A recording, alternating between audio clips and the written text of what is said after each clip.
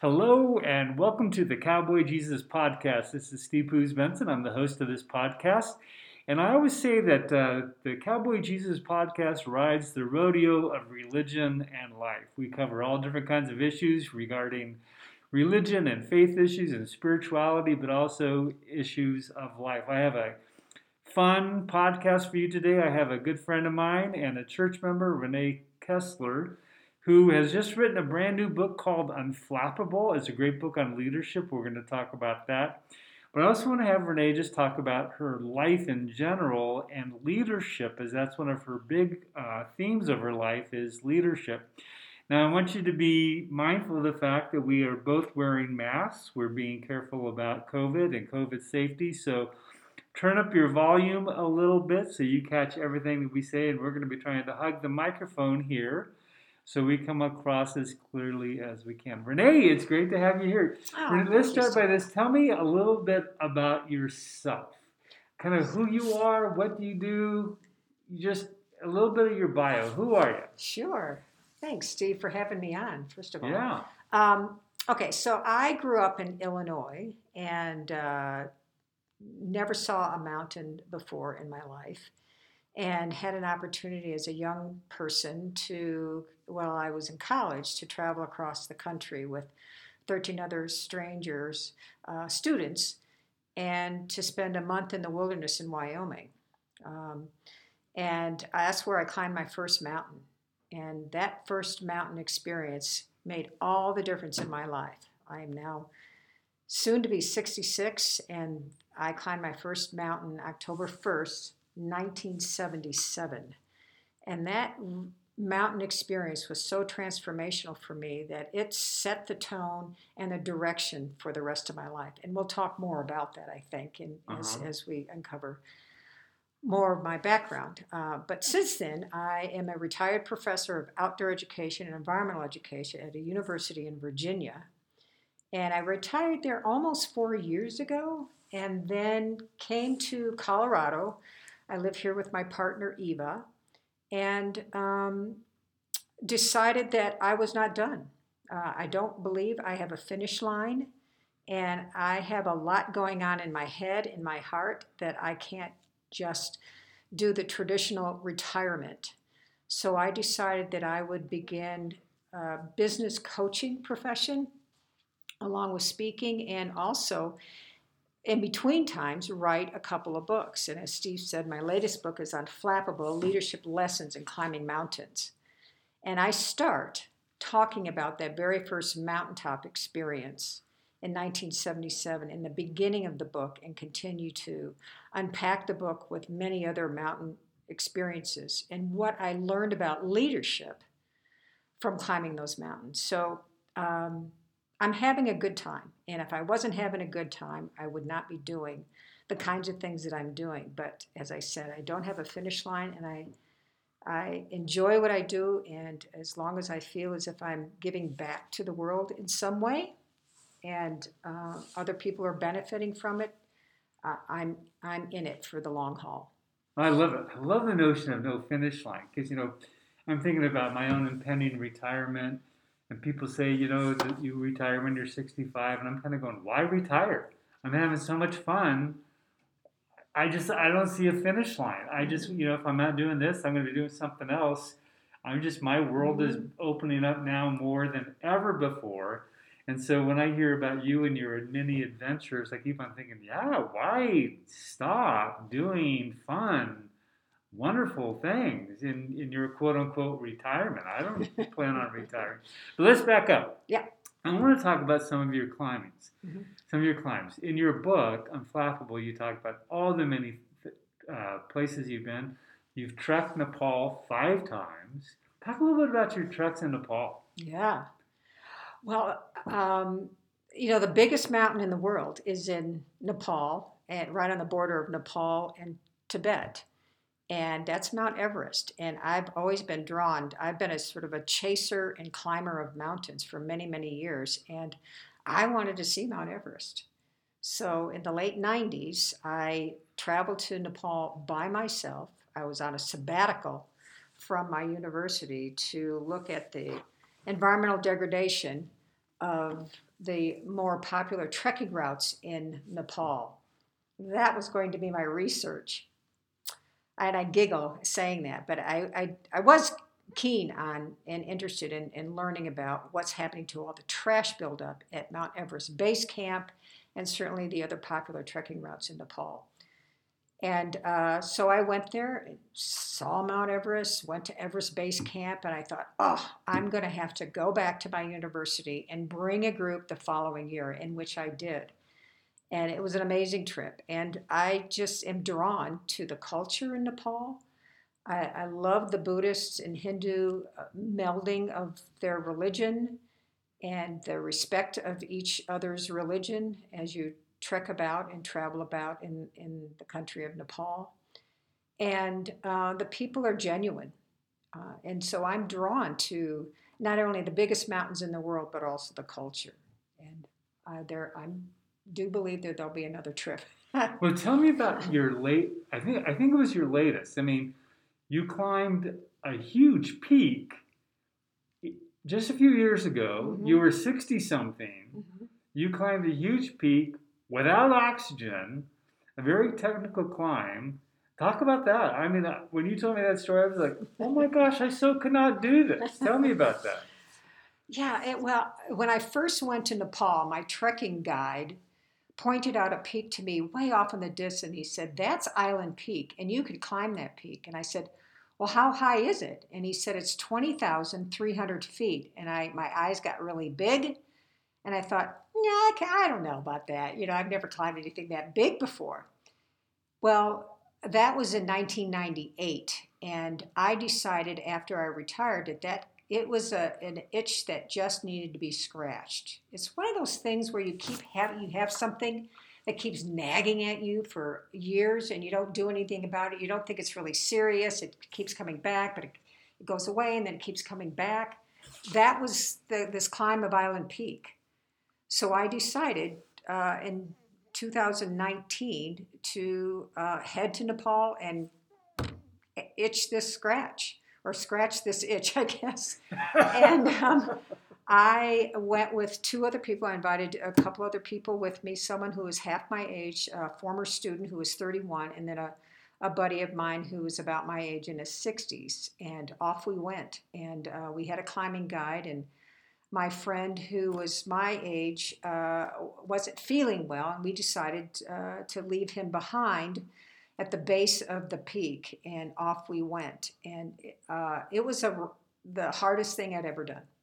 Physically, it was extremely demanding, not scary, but I didn't recognize my will before that because it was so hard physically. And there's only 9.7% oxygen available at 20,000 feet.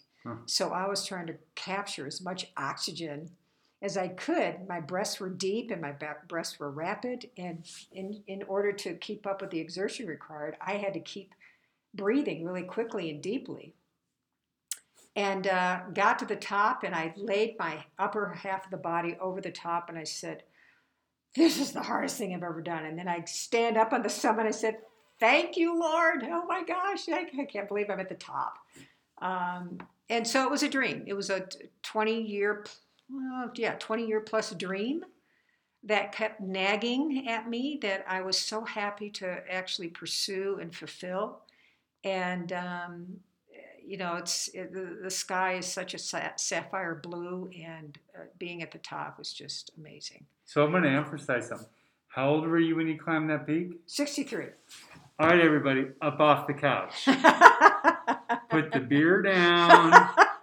Put the paper down.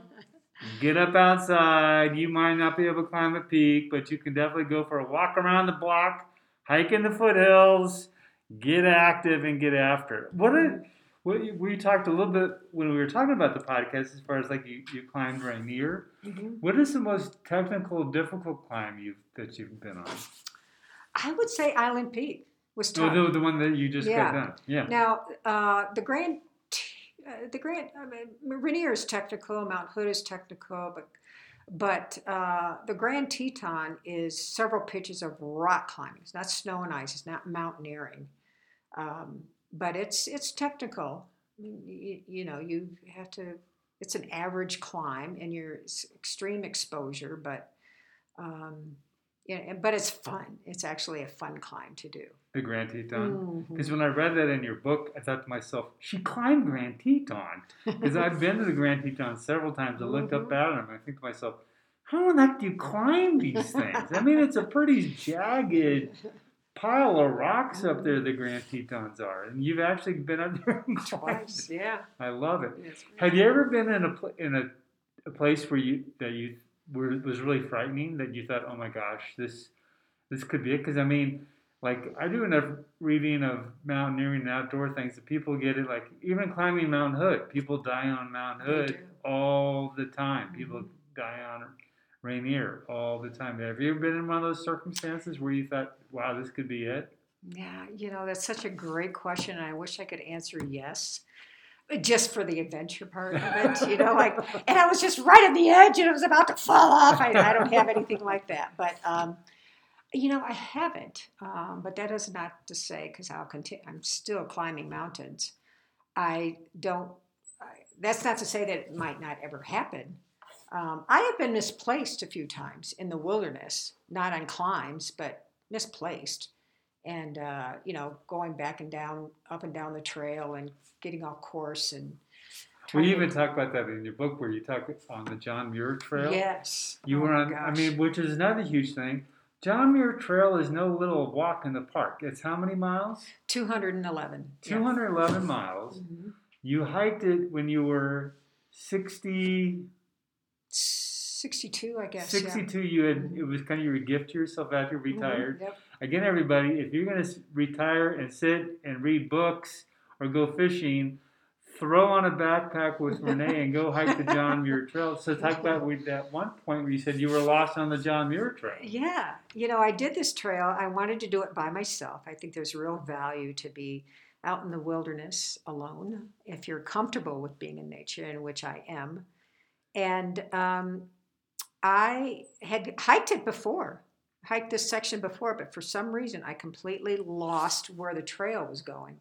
And I hiked up and down this trail, keep looking at my map and noticing that the stream was on the wrong side, and I couldn't figure out why I couldn't find the trail to ensure that I'm on the right side of the stream on the trail. And after about 2 hours, I finally saw that the trail continued across the stream, and I was taking a left on the wrong side of the stream. Anyway, so I had all the time in the world, but yet I was still sort of anxious about being misplaced. So this is cool because it kind of brings me to my whole intro to your book, Unflappable. Because the first thought I had when you talk about that being lost is like people being lost in their life. People tromping around and suddenly they've lost their way, they've lost their trail.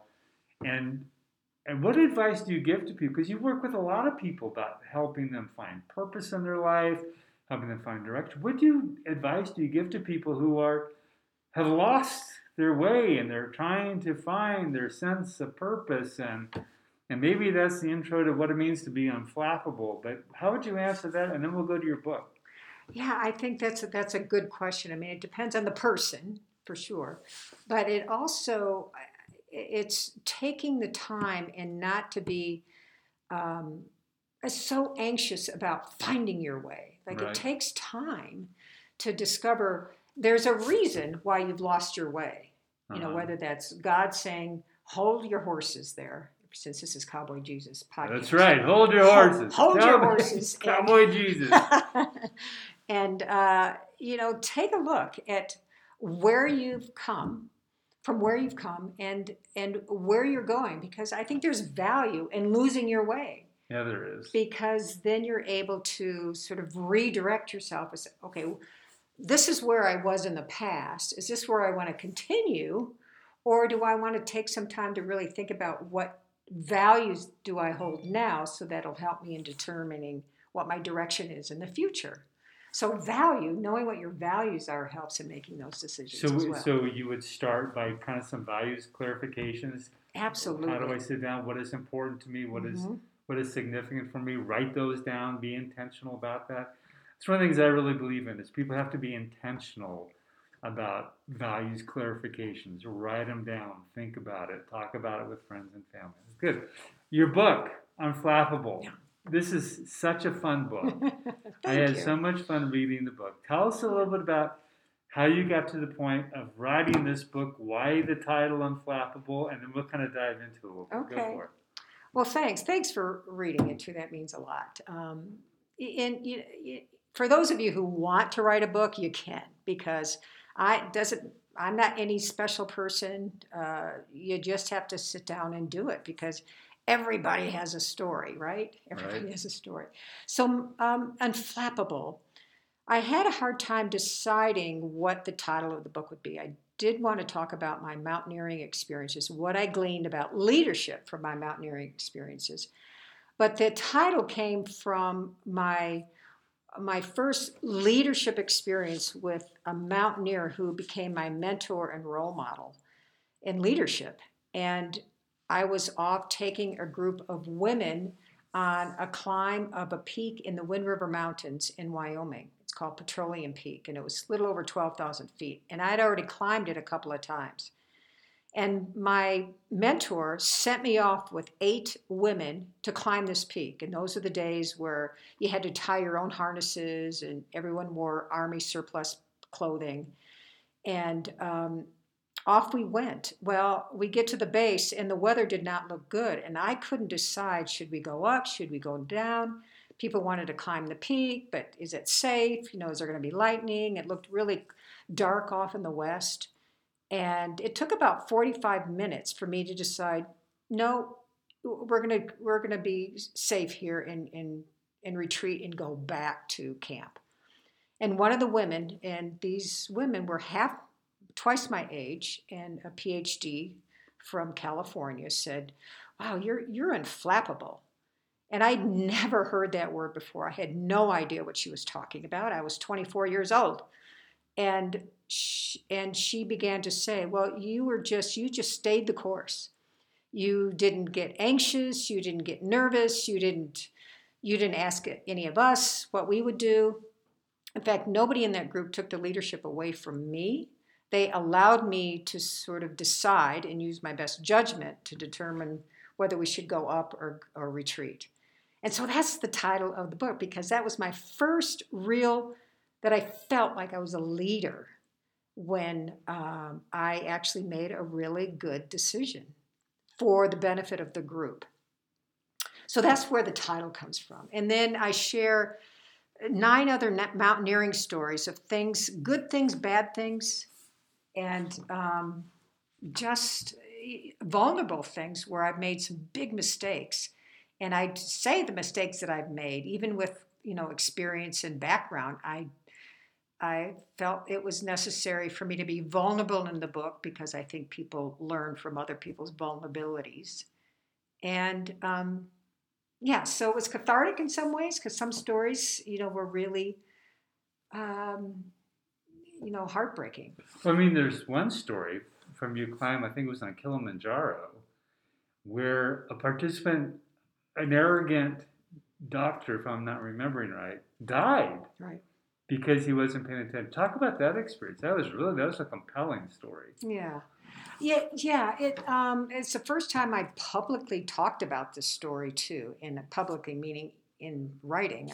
Not that many people knew about this story, because as a leader, I had a lot of guilt from what happened, because the whole idea of leadership in the outdoors is that everybody you take out, you bring back.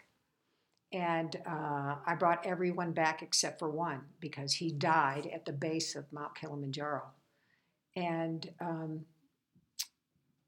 and so we were out on a safari, and when we returned to the hotel where we had left him, he had died the afternoon that we left for safari. And it was just... But let's be clear. I mean, he was drinking, he was smoking, he was not paying attention to your leadership guidance. He was wanting to go off on his own. He was bucking against everything that you were trying to do. He was a difficult end of... Like, when I was reading the book, I thought to myself, what a jerk! Mm-hmm. You know, how can he be on a trip like this and completely jeopardize his own health as well as the safety of everybody on the trip? Do you have people like that who go with you? There are, but he stands out, Yeah, he obviously. was, Mm-hmm. because he It kind was of wrote tough. the ticket for his own demise. Mm-hmm. So let's take that into leadership. I mean, I'm in a leadership position. What do you do when you have people who just like completely go against what you think is important or the direction that you want to take a person up Kilimanjaro or towards a vision, towards something, and they're like digging their heels in, they're arrogant, they're rejecting your leadership as a leader? How are you unflappable with people like that? I think, on hindsight, what I would have done with him is to hold him to the same standard as students. Mm-hmm. But because he was older than me, he was a man who, and I was a female in a male dominated leadership position. I allowed him to take the leadership away from me. And if it were a student, I probably would not have done that. Mm-hmm. So, on reflection, is hold everyone to the same standard. And I said no smoking, but because he was a doctor and highly respected in my community, it was hard for me to say, you can't smoke on this trip. He knew that he wasn't supposed to smoke, but he smoked on the trip. So I would hold him to the same standard as a student if he was 18 or if he was 52, and he was 52. So yeah, it's tough because you will get people who will buck the system because they want the freedom to be on a trip without someone saying you can and cannot do that. But in the essence, they jeopardize the health and well-being of everybody else on the trip if they don't go along with Right. how the trip is run. And they put you in jeopardy as a leader. So, like I have so much respect for really strong women leaders because I believe they bring a real different perspective to life and to leadership than do men. Like your partner Eva is the leader of the church council. She's such a dynamic person, such a strong leader. I really respect that. Do you think that that women are often put in the position of men challenging their leadership because they're women and they choose to push away and take leadership away? Do you think that's an issue that a lot of women have to face in leadership positions? I think so. It depends on the man, though, right? Mm-hmm. Because not all men are wired that way, but there are men as well as women, I think, who can be wired that way, or they're challenging leadership, whether Mm-hmm. it's a male or a female. But I think women, I think it's getting better. I do think it's getting better where women feel like they're being supported by their fellow women uh, who surround them. But I think when women are challenged, it's that's where the unflappable comes in because women tend to be more emotional, Mm-hmm. and being unflappable means you don't put the emotion into whatever decision that you've made or any reaction that you have. And I think that's really helpful. These are the policies, these are the reasons why. I think if you always explain the reason why behind whatever you're doing, that really softens people once they hear the why rather than just this is how we do it Mm-hmm. and leave it at that. Mm-hmm. But don't you feel that there are sometimes in the outdoor leadership that you have to tell people, look, we're doing it this way because it's all about safety, and I'm leading you, and you have to do it my way. Absolutely. Oh, absolutely, hands down. And if they don't, but as long as we tell them the why behind Uh-huh. it, because of the safety, because of keeping the group together. Because if I'm with you in a group, I'd be like, oh, lead on. Lead on. Right. I'd be like, I have no idea what I'm doing. Mm-hmm. Wow. Yep. If you had to say a primary message from your book, Unflappable, what do you think that primary message would be about leadership? Leadership starts with you. If you can't lead yourself, it's going to be really hard to lead other people. So if you can't get up in the morning, if you can't be somewhere on time, respectfully, if you can't follow through or follow up or show up, then it's going to be really hard for other people to follow you and to be in a leadership position. So the primary message is starts with you, and leadership is influence. That's how I've defined it in my book. Leadership is influence. It has nothing to do with, well, I should say, little to do with title or your position, and the value of character. And one of the quotes that I created in the book was leadership without, influence without character is dead-end leadership. I think the value of character goes way beyond any kind of skill or intelligence one has. That will help people follow through in their leadership. People by far will follow a leader. Can I say that confidently? I probably can't. But the idea is that leadership will end eventually when there's no character to support their influence. Oh, I so agree with that. One of the things I really believe is that leadership is not about power, it's about relationship. And that leaders who make it all about power are usually terrible leaders. In fact, ultimately, they're dictators, they're not real leaders. Like for me, what it means to be a leader is to be in a relationship with other human beings, other people. And the whole sense of character, of who I am and what I try to be, and try to lead from that by example. So I really agree with that. Yeah. Okay, now I'm going to talk about your retirement. Okay. We started this, and now we're going to end with this. Okay. Because I just am so inspired by the fact that you have no finish line. And you have started out, you've quote unquote retired, but you've not stopped. You stopped teaching. But now you're in this whole new phase of your life. So I want you to talk about how you reimagined yourself this whole next phase in your life and what you're currently doing and how people can participate in the work that you're currently doing. So talk about how you've reimagined yourself. Thank you. When I retired, I had somewhat of an idea of what I wanted to do, but I had no background. I thought that being a business coach seemed, easy transition from my coaching and mentoring as a professor to move that right into a business coaching profession. And it was, but now I had to go find an audience. I had to go find people. Students just didn't show up in the classroom.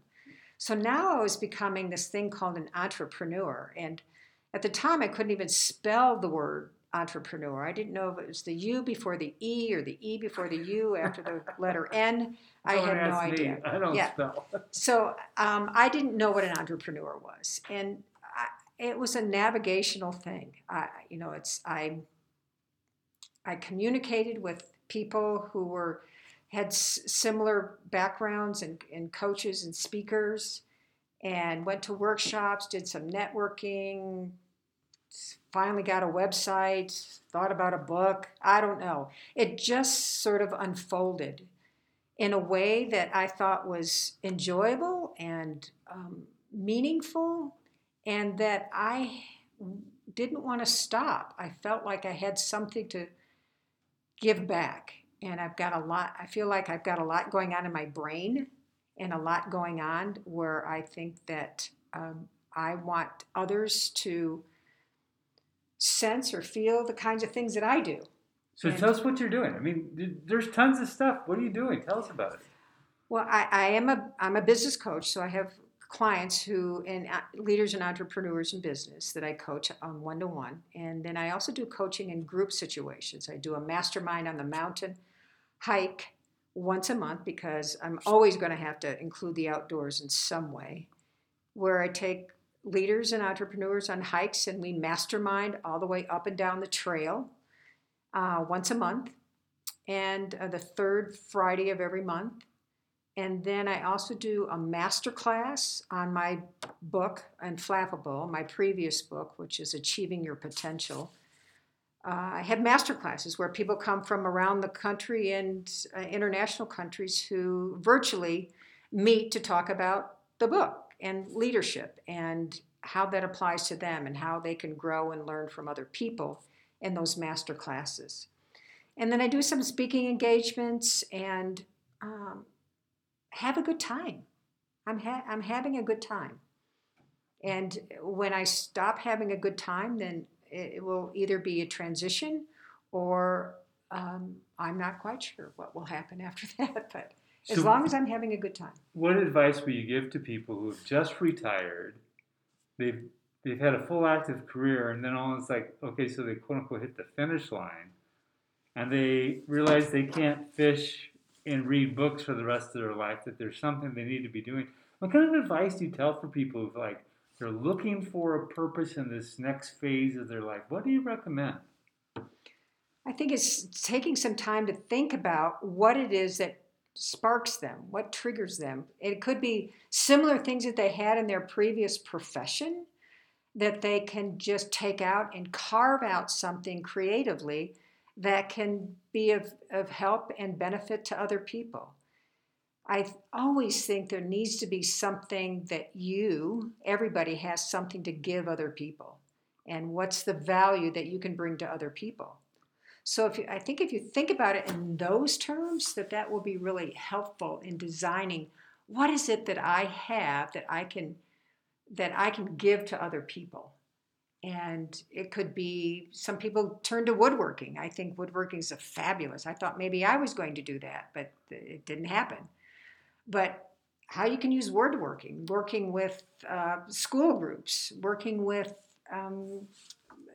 home, I'm not quite sure, but how you use woodworking, for instance, if that's something that you want to pursue, and how you can be a benefit to other people. But I always think that there needs to be something that you're passing along to other people in whatever you decide to do. I think, that's really true as far as like I've been doing a lot of thinking lately about what it means to be a sage, and like sage, a wise person, because I think, at a certain age, like in their 60s and in your 70s, there's a lot of wisdom that the next generation needs to have. And how are you going to help pass your wisdom down to the next generation, serving them? Not like you're going to give it, like everyone has to sit and listen to you, but how can you serve people and pass on your wisdom through your servanthood? So I think that's good. Cool. Mm-hmm. How do they find Unflappable? If I want to buy the book, where do I go? It's on Amazon. If you go to Amazon and is it on Barnes and Noble? It's on Barnes and Noble. It's an e-copy on Barnes and Noble and Kobo, and I think that's it. And then Amazon, a hard copy, or they could go to my website if you wanted an autographed copy. You can go to my website, and then I can, package it and sign it and send it to you. But those are the two places, and I'm happy to share the book with people. I have a Kindle version, so you can put it on your Kindle. So mm-hmm. There's a lot of different ways to read it. It's a great read if you're looking for adventure, to read about what it means to climb mountains and leadership. It is a book to read. Renee, it's been great having you on the Cowboy Jesus Podcast. Thank you for joining us. Any final word you want to say to people? No, I look forward to meeting people. If I don't see you at church, feel free to come up and introduce yourself. I always enjoy meeting new people. Very good. Yeah. So you can read the Cowboy Jesus blog. I publish that once a week. Here's the podcast. I do a early week message from my book, Sent to Soar. I do a Wednesday midweek shout out. So a lot of different ways to connect. I'm on TikTok, I'm on Twitter, I'm on Facebook and Instagram. So I try to be present on all the different profiles. So if you're listening to this, let's connect in all the different ways as well. Renee, again, it's a huge privilege having you on this podcast. Thank you for joining us. Thank you, Steve.